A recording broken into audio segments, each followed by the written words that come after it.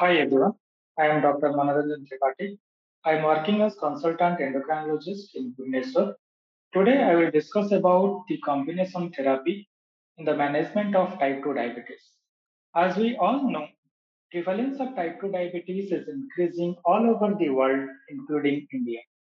We also know that type 2 diabetes is a complex disease with multiple pathophysiological pathways which lead to hyperglycemia. However, our understanding of this disease has evolved over the years, and now we know that there are at least eight different mechanisms by which this hyperglycemia occurs in type 2 diabetes. This theory is known as Fumina's octet theory, and because of this complexity of the disease and lack of public awareness, it is sometimes very difficult to achieve and maintain glycemic control in our. We also know that poor glycemic control is associated with more complications as shown by various landmark trials. So this increase in complication rate increase the cost of therapy in our patients.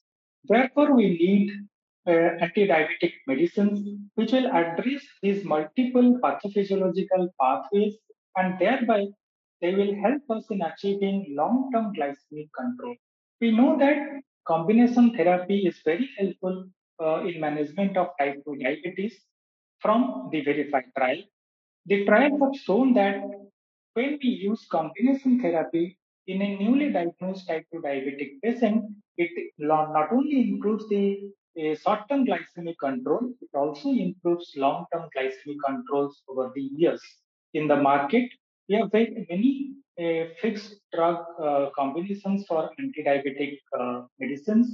However, the combination of DPP-4 inhibitor with SGLT2 inhibitor is quite unique. Why is that?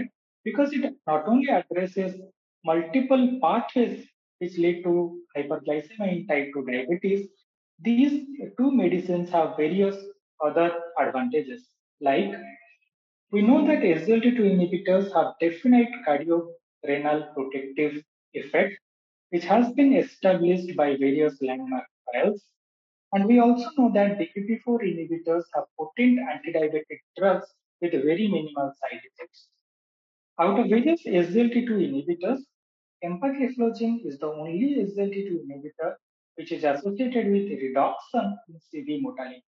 Other benefits like reduction in hospitalization due to heart failure, renoprotective effect, weight reduction, and decrease in blood pressure is quite similar across all the SGLT2 inhibitors. Similarly, out of all DPP-4 inhibitors, linagliptin is the only DPP-4 inhibitor which has proven safety in regards to CV outcome, hospitalization due to heart failure, and renal failure. You also may be knowing that linagliptin is the only DPP-4 inhibitor which can be prescribed in a CKD stage 5 patient. So when we combine these two beautiful medicines, that is empagliflozin and linagliptin, what we get? We get robust HbA1c reduction, we get cardiorenal protection with very minimal side effects. So, friends, this was all about combination therapy of empagliflozin and linagliptin and its advantage in managing our type 2 diabetic patients, thereby decreasing the morbidity and mortality in our. Thank you, everyone.